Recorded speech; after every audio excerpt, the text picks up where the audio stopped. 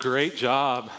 I like that song. I'm glad that I'm not the one doing the leading of the singing and dancing. It took me about a year to learn how to sing and play guitar at the same time, and I still don't do it very well. So, Juliana, you got your gifts and talents there from your mom, not your dad. And Eli, man, way to go, dude. I love the fact that a guy is up here doing that stuff. I know Jensen's done it before, but guys don't typically do that stuff. So, dude, I just appreciate you being that courageous young man. And then Jovi and Claire, y'all did a great job as well. Thank y'all. I love the kids thing on Sunday mornings right now. I think it's been a very beneficial thing. And especially as I think about the message of that song, that we're coming together to be together as a church, and we're here together to be worshiping the Lord, so that what? We would be encouraged about our sanctification, obeying the Lord. And that's really what this message is about this morning, is that we would see an area that we struggle in, that we would recognize that struggle, and we would change in relationship to the convicting work of the Holy Spirit and His power in us as believers. And so I want to remind you of two things before we start. First of all, Steve and I were talking this morning, and I just confessed to him, I've kind of checked out of news this week. And I just said, it's one of those things that can kind of consume me, and I spend too much time. It wasn't me. Steve Pelt, is that mic on? Would you just turn it all the way off, whether it is or not? I thought it was Perry's guitar. I thought there was a bad chord. It's Steve. Steve Pelt's the guilty one. We're watching. Our eyes are on him. Everybody in the booth is looking at you, Steve. They're giving you the evil glare. Everyone on Facebook, make a comment to Steve. Behave. He wants to reach for the mic, but it's been turned off. I love you, man. He said, yours is later.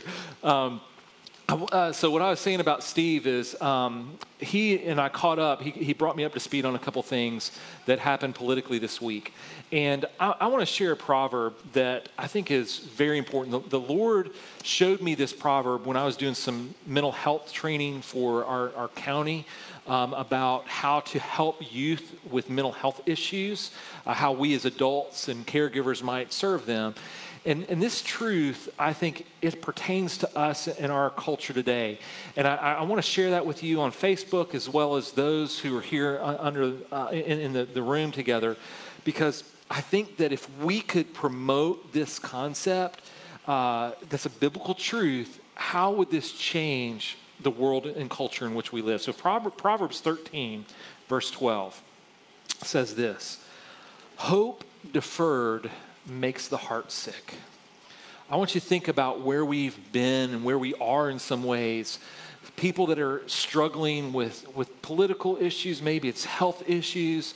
When hope is deferred, it means that when it's held back, the heart becomes sick. I think that's where our culture is, our nation. I think in so many ways. I think even the church can be there in some ways. But listen to the next part of this. But a desire fulfilled is a tree of life. So what is the desire that we need fulfilled? It's this, hope. Does that make sense? Because when our hope in Christ specifically is sure and founded, the heart is made well. So folks, what I'm getting at is we have this great honor and privilege to make sure that we make the most of who Christ is as a body together, publicly with those who are in need, whose hope is being deferred. The only way they're going to overcome that sickness is for them to know the hope of Christ, so that there is this a desire fulfilled, and they understand what it means to live with Christ, that they're a tree planted by the living waters like that. And there's this tree of life about them. I just could not escape that thought this morning, because it jumped in when we were singing "A Mighty Fortress is Our God." He keeps us safe. He is the only hope. We have a mighty fortress in our God, a bulwark that will never be shaken. Hope. Hope is found in him. Okay? So now, that's the first thought. The second thought is this. We're in 1 Corinthians 13. We're continuing in our series. I want to give you a kind of a short recap of where we were last week. If you remember, we started looking at this concept of meekness and long-suffering, and how meekness and long-suffering are really expressions of the perfect character and nature of God our Father. We looked at that in some of those Old Testament passages in Exodus and Numbers, and how it's also a perfect reflection of Christ himself, that he showed meekness and long-suffering and patience with us. And so when we looked at those concepts, what we saw as believers, as followers of Christ, we too need to be meek. We need to be long-suffering. And here's what we looked at. 3 principles. First, we're not to seek revenge. Vengeance is mine, saith the Lord. So when someone has wronged us, or there's a circumstance that has caused us a struggle, we should not seek revenge. We should understand that God is at work. Second of all, we should prepare for the fact that we are going to have to bear injuries. It's just part of the course of life. God never said when you become a Christian, everything's going to be perfect and peaceful. He actually says that we will suffer, that we're going to have to take up our cross daily and follow him. So there's this point, we need to recognize that mentally and prepare. And so the third part that we saw last week is that in order for us to not seek revenge, in understanding that we will bear suffering, that when we renew our minds, we will be able to do that well in obedience to the Lord. So that's where we were last week. So let's pick up this week. We're going to continue in our text in 1 Corinthians 13, 1 through 4. So let's read this, and I'll hit a little bit of 5 to finish the sentence, okay? If I speak in the tongues of men and of angels, but have not love, I'm a noisy gong or a clanging cymbal. And if I have prophetic powers and understand all mysteries and all knowledge, and if I have all faith so as to remove mountains, but have not love, I am nothing. If I give away all I have, and if I deliver up my body to be burned, but have not love, I gain nothing. Now here's our text for this morning.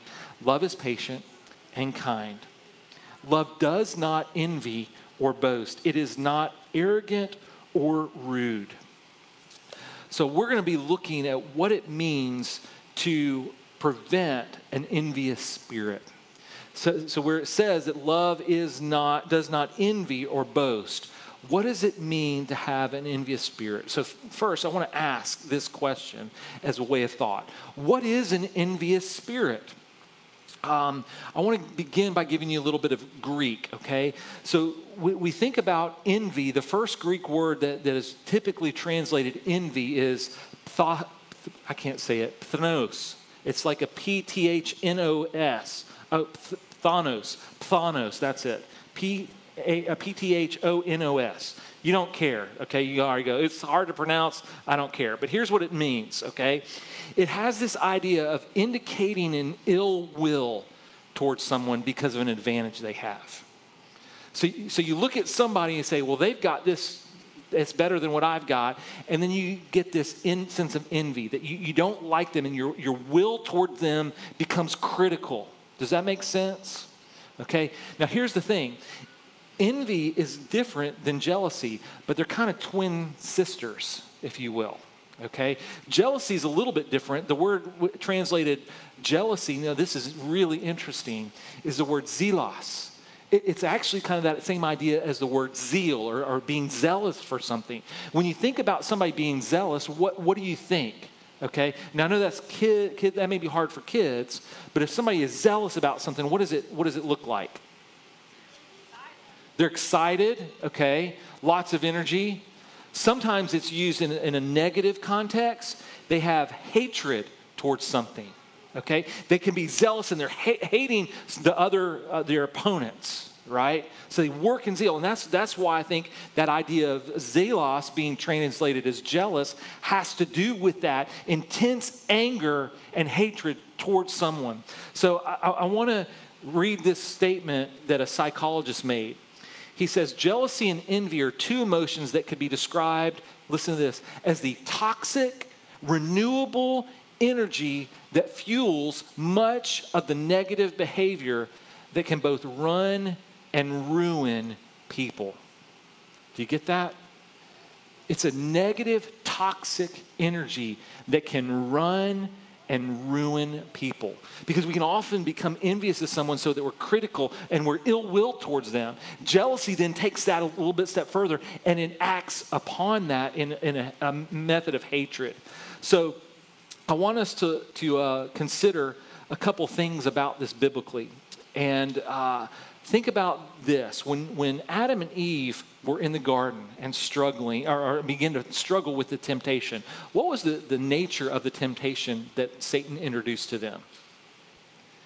Is that they didn't have the understanding about things like God did, right? So what did Satan really do? He created in them a sense of envy and jealousy, right? That, hey, God has something you don't have. I'm ill will towards God now because he knows everything and I don't. And then ultimately that became jealousy where they acted upon it and they hurt themselves in the action. So think about this. If that's where, and I know I'm nutshelling this in some ways, but if that sin initiated with Adam and Eve right there, in envy and jealousy, can you think of other biblical illustrations or examples of where that cropped up? Y'all shout them out. If you know some on Facebook, post them on Facebook. Think of some places where characters in Scripture demonstrated envy or jealousy. David and Bathsheba, I had it listed. Great job. How? David coveted or envied what Uriah had in Bathsheba, and then it led to jealousy where he acted out and had Uriah left in the front. Really was murder, and that was one. Somebody else. Say it again, Daniel. Cain and Abel. Perfect, man. So right after Adam and Eve, you have Cain and Abel. And there's this aspect where Cain's gift, Cain killed Abel, right? So Cain's gift was not accurate, and Cain was envious and jealous of Abel's blessing from God. Somebody else was shouting out something. Who was it? Oliver? Who? No, you weren't? Okay. Who else? Yes. Joseph and his brothers. You have his brothers that were is that what you were saying, Abigail? Yeah. Okay. So, and Nancy was saying it too? Okay. Sorry to skip y'all. Eli shouted it out earlier when I was looking. So, yeah, Joseph and his brothers were very jealous and envious of the treatment that Joseph got from his dad. And so what they do, they not only did they envy him from a distance, but they got so angry that they threw him in the well and took this action against Joseph. And it led to their, in a sense, their destruction, their struggles. Who else? Yeah, Knox? Esau and Jacob, yeah, I didn't even think of it. Great job, man. Esau sold his birthright because of Jacob. Jacob was a liar and supplanter, envious of the birthright. And so they strategized all this. So here's my point. We can keep listing things after, more and more things. I thought about this one because of camp, Christian, but Jonah and the Ninevites, that he was envious of their repentance and jealous. And it's interesting. So it's a sin that we see repeated and repeated and repeated throughout with biblical characters. Now, here's the thing about this. I'm going to give you an illustration. Serena, let's get that eagle up there. Okay, there was this illustration shown, and I think this will hopefully, kids, you guys will enjoy this. There's this eagle that was envious of another eagle who could fly higher. So this eagle decided that couldn't fly as high. He decided to go to a hunter and say, could you shoot this eagle down so I could be the one that flies the highest? And the hunter said, sure. But here's what it's going to require. It's going to require action on your part where I need an eagle's feather that will make my arrow fly straighter and truer and further. And so the eagle says, it's worth it. He pulls out a feather. The hunter shoots, misses. He says, well, we'll need to just try this again. So this repeats over and over and over until the eagle that was envious and jealous to act out didn't have any feathers left to fly. And what happened? The hunter said, well, bing, because he couldn't get away. He shot that eagle. I think it's a good illustration of how often jealousy and envy take over us as the ones holding on to those things, and they are destructive. Does that make sense? So I'm the oldest of three boys. Y'all hear stories about me and my brothers all the time. It's easy to be envious and jealous of siblings, isn't it? because they can have different skill sets and different abilities. Maybe they got a gift that you wanted or an item you wanted at their birthday. All those things happen in life, don't they? But guess what? It's not just there, is it?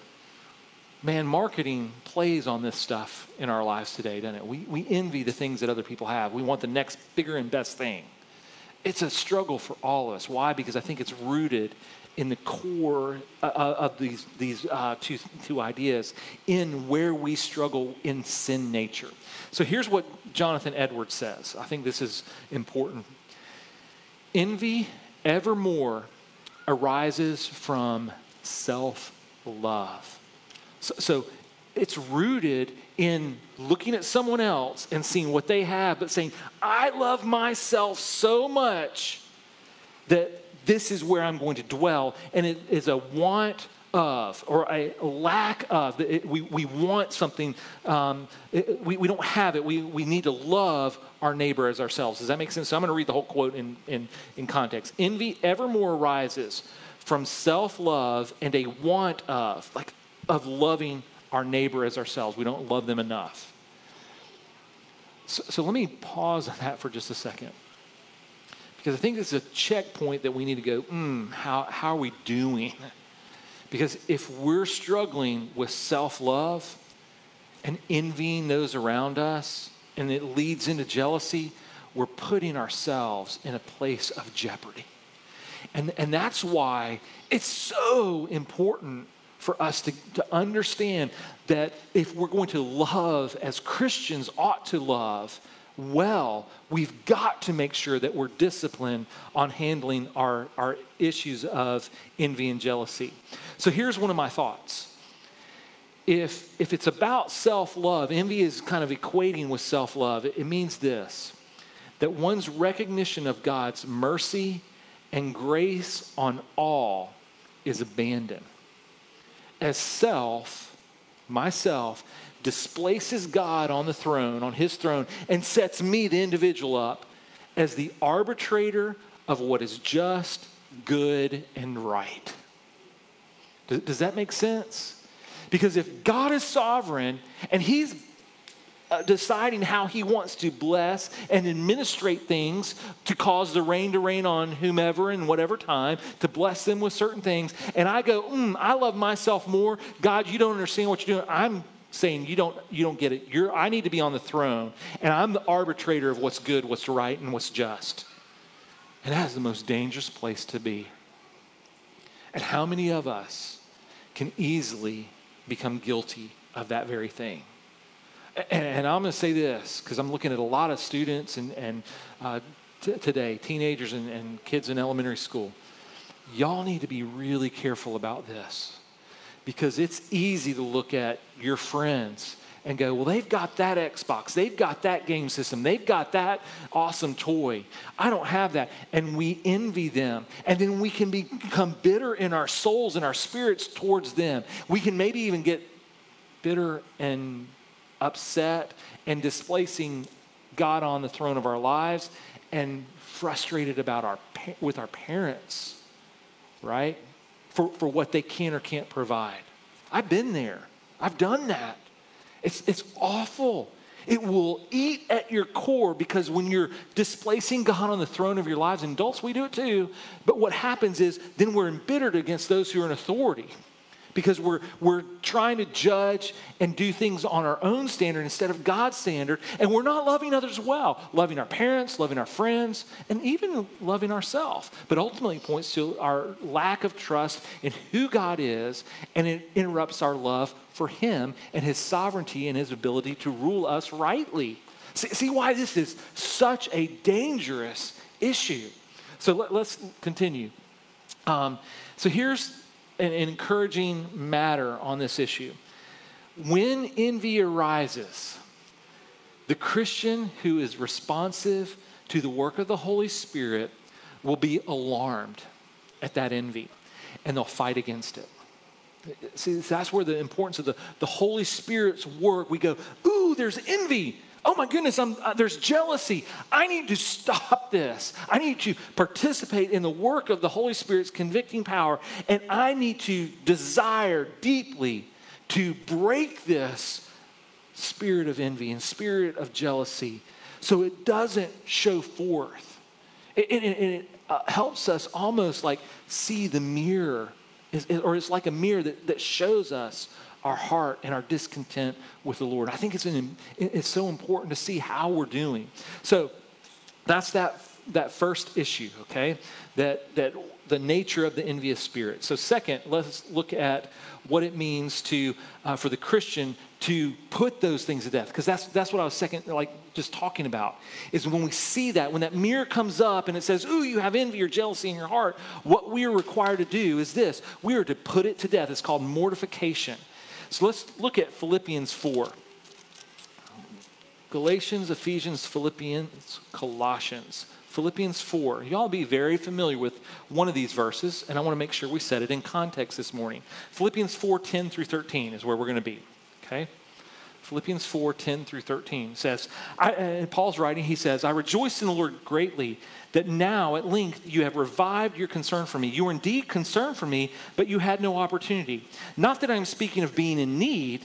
So listen to Paul's heart right here. He says, for I have learned in whatever situation I am to be content. So set this up. Paul's saying, look, I have had needs, but I've learned to be content. I don't need to envy somebody that has this over here. I don't need to be jealous for somebody that has something over here. I am just going to be content. And then listen to verse 12. I know how to be brought low, and I know how to abound. In any and every circumstance, I have learned the secret of facing plenty and hunger, abundance and need. He's just saying, look, whatever situation I'm faced with, I am going to be content. And then here's how he says that he's going to be able to do that. Verse 13, I can do all things through Christ, through him who strengthens me. So a lot of times you'll hear that verse 13 pulled out of context.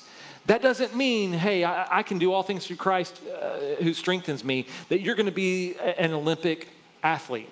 You may not ever do that. Now, you might strive and try, but it doesn't just mean this carte blanche thing that, hey, I can do all things. No. That is not the point. The point is that when we are looking at our needs, that because of Christ strengthening me, we can be content in all things because we're trusting God to provide for our every need, whether we are in need or we're in abundance, whether we're struggling or not. Christ is sufficient, and in him, we can do all things that he requires us to do. To do what? Be content. So we don't have to live in envy. We don't have to live with jealousy and find that hurt and attack. We don't have to live with ill will towards someone or become opposed to them. We are able to be content in all things. Where does that begin? With Christ. With our position in Christ, putting to death those things that the enemy places in our path by our nature as well, that we tend to lean into. We discipline ourselves according to the work of the Spirit. So that's the second thing. The third thing is this. While mortifying an enemy, the Christian is to be disposed to rejoice with others or for others in their prosperity, whether they're a believer or not. Our nature, our need, is that the Holy Spirit is saying to us that we should look and say, God is in control. He is sovereign. Let us rejoice in what he has blessed them with. Turn over to Romans 12, verses 15 through 16. Romans 12, verses 15 through 16. So we're talking about being disposed as Christians to rejoice with those who are living in prosperity. Romans 12, 15 and 16. Rejoice with those who rejoice. Weep with those who weep. Live in harmony with one another. Do not be haughty or proud, but associate with the lowly. Never be wise in your own sight.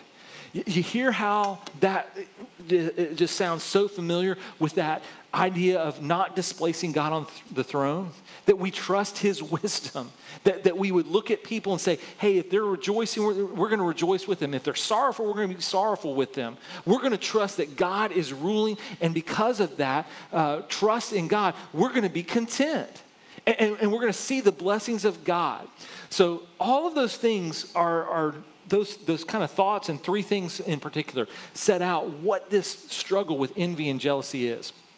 Now, I want us to look at some more scripture, and I want to show you how the scriptures emphasize the danger of envy and jealousy. So look at Romans 13:13, and if you don't want to flip, that's going to be fine. I've got them in my notes, so I'm going to try to turn there, give you a second. But Romans 13:13 says this: Let us walk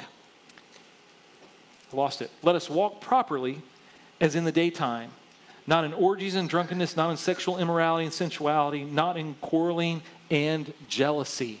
You hear that? We're not to walk in quarreling and jealousy because those things endanger us. So there it is. Look at 1 Corinthians 3.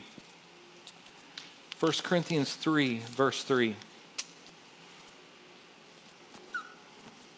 Paul writes, "For you are still of the flesh. For while there is jealousy and strife among you, are you not of the flesh and behaving only in a human way?" So obviously, Paul is saying, look, jealousy and strife and envy, they are the features of the flesh. We need to be trusting in the Lord. Look at 2 Corinthians 12:20. So all I'm attempting to do here is show you the thread that Scripture has addressed envy and jealousy. 2 Corinthians 12:20. "For I fear that perhaps when I come, I may find you not as I wish, and that you may find me not as you wish, that perhaps there may be quarreling, jealousy, anger, hostility, slander, gossip, conceit, and disorder." There it is again, that Paul is concerned that the church is expressing this theme of jealousy towards one another. Look at Galatians 5:26.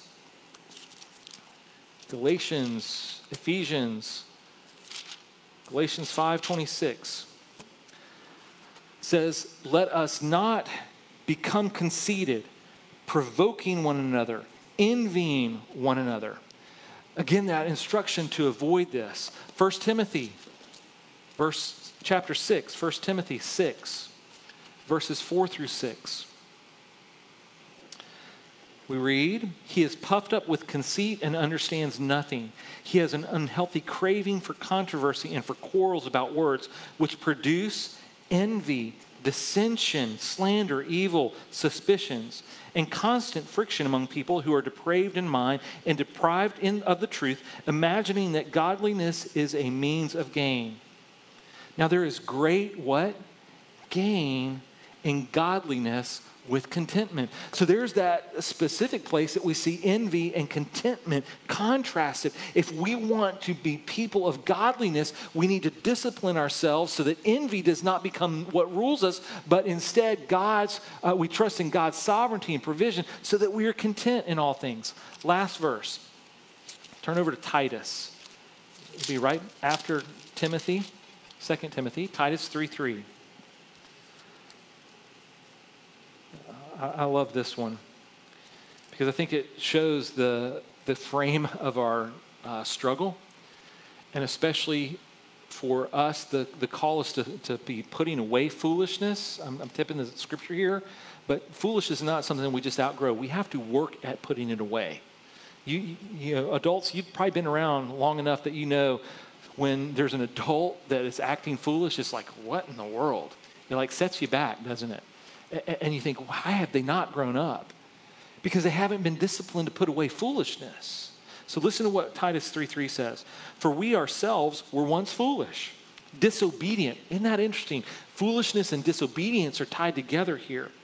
He goes on, "Led astray, slaves to various passions and pleasures, passing our days in malice and what?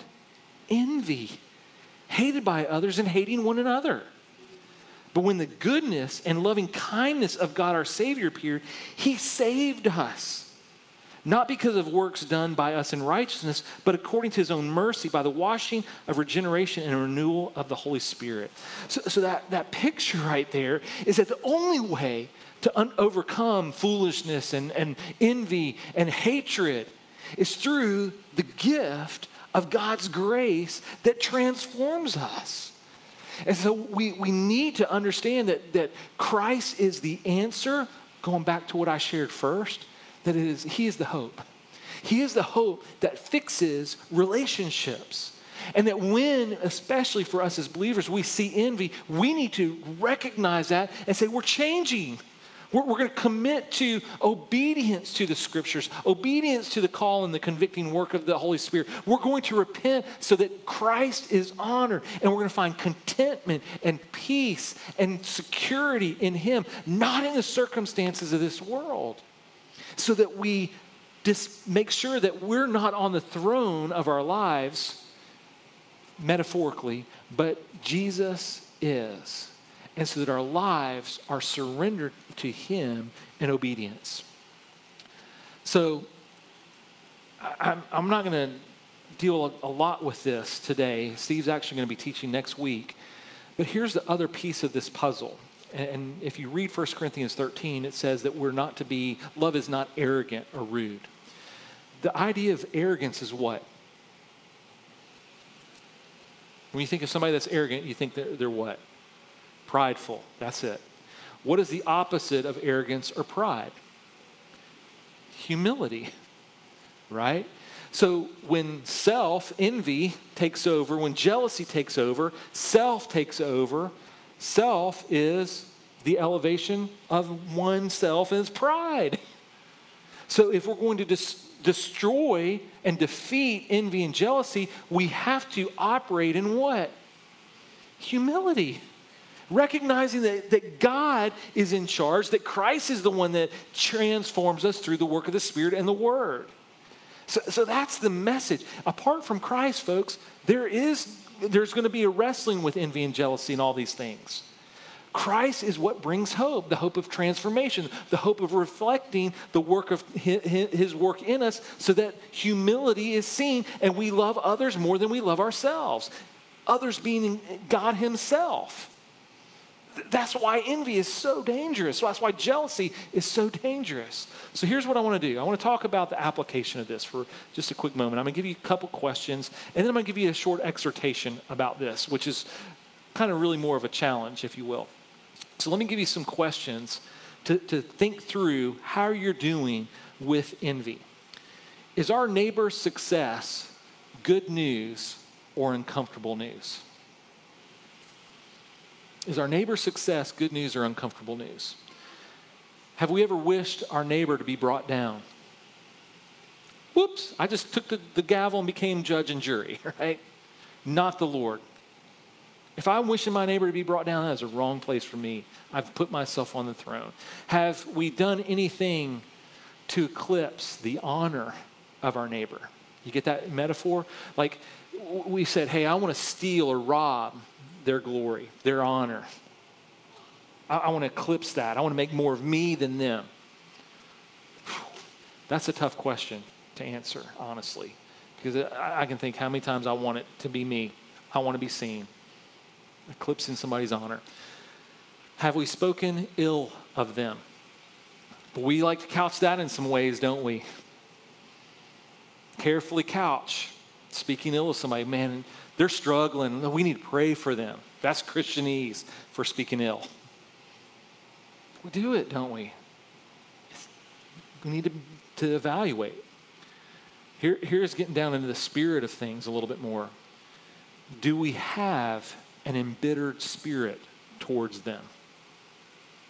Where we just are so maybe angry, frustrated, envious, jealous, whatever. We just seethe with that. It's deep within us. And we try to keep it under control, right? Because we want the mask to make us look good. But in the core, what we're doing is we're boiling over because we're embittered in our spirit towards them with envy and jealousy. And we really desire the worst. Evaluation more, okay? Have we ever been stiff and willful in opposing their interests? So instead of trying to be content and work with them, we're stiff and we're willful and resistant to being able to work with them. Lastly, have we ever attempted to justify our envious spirit with a sense of justice or righteous indignation? See, what we do is we say, I'm right. I've got righteous indignation, and we attempt to justify what's really an envious spirit. Now, don't hear me by saying, I'm not saying that having righteous indignation is wrong. It's wrong if we're trying to cover envy with it or cover jealousy, and we'll do that. It's very easy to do, because what we have done is we've taken on that role of the Lord's by trying to be the judge and jury. So I want to give you Proverbs. Listen to this, Proverbs 14:30, and I would encourage you maybe flip there and underline this one in your Bible. Proverbs 14:30. I'm going to go there, so you got a second. Proverbs 14:30 says this: a tranquil heart. Can I ask a qualifying question, editorial question here? How many of you need a tranquil heart right now with the culture and context of our lives in America? I do. Because it seems like everything is that's going on in our culture is Satan's attempt to thwart our peace, to create chaos around us. So I want tranquility. God is a God of peace. He's not a God of chaos. Okay? So my responsibility is to cooperate with him in creating peace and not adding to the chaos. How many times have you, my kids, heard that statement? You're adding to the chaos of our home. We want peace, right? Too many to count, right? Okay. So let's go back to the Proverbs. Proverbs 14:30. A tranquil heart gives life. I've lost it again. Gives life to the flesh. But envy does what? Makes the bones rot. So let me make a very bold statement here for a second. Do you see why people in our world that don't have the hope of Christ envy one another's circumstances and situations and privileges and blah, blah, blah, blah, blah? The list of these things goes on and on. What's the outcome? That's what Scripture says. It rots to the bone. Are we seeing that? Yes. We need to present the hope of Christ so that tranquility in the heart gives life. That is what Christ is about. That is what the Scriptures teach. So here's the exhortation, the challenge, if you will. It's actually kind of by way of a caution, warning. Let us be people that pursue the peace of Christ, not envying, because if we envy, our bones will rot. Now listen to what Edwards says. He says, envy is like a powerful eating cancer, preying on the vitals, offensive and full of corruption.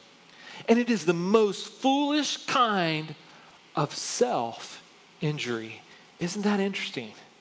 It's not about injuring the other. Edwards notes, and I think biblically right, that envy rots my bones. It's the most serious injury to self. And he continues, for the envious make themselves trouble most needlessly, being uncomfortable only because of others' prosperity, when that prosperity does not injure themselves or diminish their enjoyments and blessings. See, the prosperity of the other is not doing anything wrong, but because I get offended by it, I become envious, it rots my bones. He continues, but they are not willing to enjoy what they have because others are enjoying it also. See, so instead of me being content with all things that I have, I'm looking to someone else and I'm becoming ill-willed towards them, or I'm becoming jealous towards them, and I'm not just trusting Christ. Let then the consideration of the foolishness, the baseness, see, that goes back to, I think, the initial point of sin, that this is what is part of our depravity from Adam and Eve. The infamy of the so wicked a spirit cause us to abhor it. That means to hate it with the greatest amount of hate that we can and to run away from it. So boys and girls, teenagers, listen to what Edwards is getting at. When we have envy, when we have jealousy, what he's saying is abhor it. Don't let it live in you for a second. Put it to death, run away from it, hate it so much so that you do not let it rot your bones. And he continues, shun its excuses. See, what do we tend to do with excuses? We embrace them and we make them, right? And then we embrace them all the more because we want, y'all have heard me say this, but I'm going to say it again because it's been a while. My previous pastor in East Tennessee, Jim Mays, he shared this thought with me that an excuse is the skin of a truth stuffed with a lie. How many times do we make excuses that on the outside, the skin of the truth, it's justifiable, but inside it's really a lie? And see, we make excuses about envy and jealousy and other sins so that we can hang on to them. We don't abhor them. We don't run away from them. We don't try to mortify them and put them to death. We become satisfied with our sin, and it rots our bones. Edwards continues, instead, what we need to do is earnestly seek the spirit of Christian love. See, we've already been talking about the whole concept of Christian love up until now, the last 4 weeks. That's what we've been focusing on. And the spirit of Christian love does not entertain envy. Instead, it entertains a selfless love towards others to help them understand the hope that they can find in Christ, whether they're a believer or not. Because all of us need to do what? Be encouraged about the love of God. So if we would stop envying and being jealous, and instead we would be serving others, how different would the church be? How different would the community be that we live in? See, it's a high calling, isn't it? We ought to be people that do our hardest work in mortifying the deeds of the flesh that Christ has honored. It's really, really simple. It's just really, really hard. So I would encourage you, do the evaluation. Please heed the warning. Evaluate. If you have that mirror held up to you and you go, ooh, I have an envious spirit, will you please repent of that? If you're jealous over somebody or something, would you repent of that and put it to death so that Christ is honored and your ability to love God well and others well is enhanced? That's what will change the world in which we live, because that's the hope of the gospel. That's the hope of Christ. That's the message that Christ came to present to us to overcome sin and our sin nature by his death, his burial, and his resurrection. That is the gospel. So I want us to do this. I want us just to take a minute before Perry and Steve come, close out the service. I want us just to do that for a minute. I want us to take a minute to really reflect, to do an inventory. And if you see that, will you repent of that right where you are? You don't have to get up and move. You're capable of doing that right where you are. Sometimes movement helps. If you need to come to the crossover on my left, your right, that's great. If you need to come talk to me and say, hey, Matt, I need some more counsel about that, or see Steve or Dan or Ron or whomever else, maybe a grow group leader, doesn't matter, somebody that you know that you can trust that will give you good biblical counsel. Ladies, there's tons of ladies in here as well. Any of those guys that I named and their wives, just get with them. If you need to move and do that, do that. Just my plea is this: be obedient. Be obedient to the scriptures and don't let sin ruin your life so that your bones rot, metaphorically. That's not where we want to be. So I'm going to be quiet. I'm going to let you just do business with the Lord, and then Perry and Steve are going to come.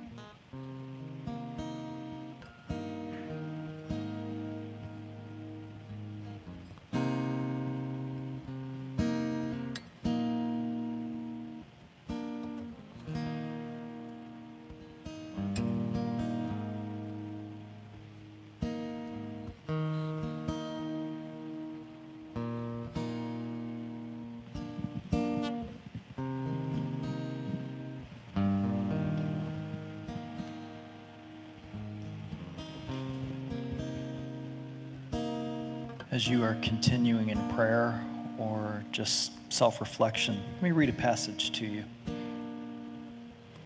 Ephesians chapter 3, verses 14 to 21.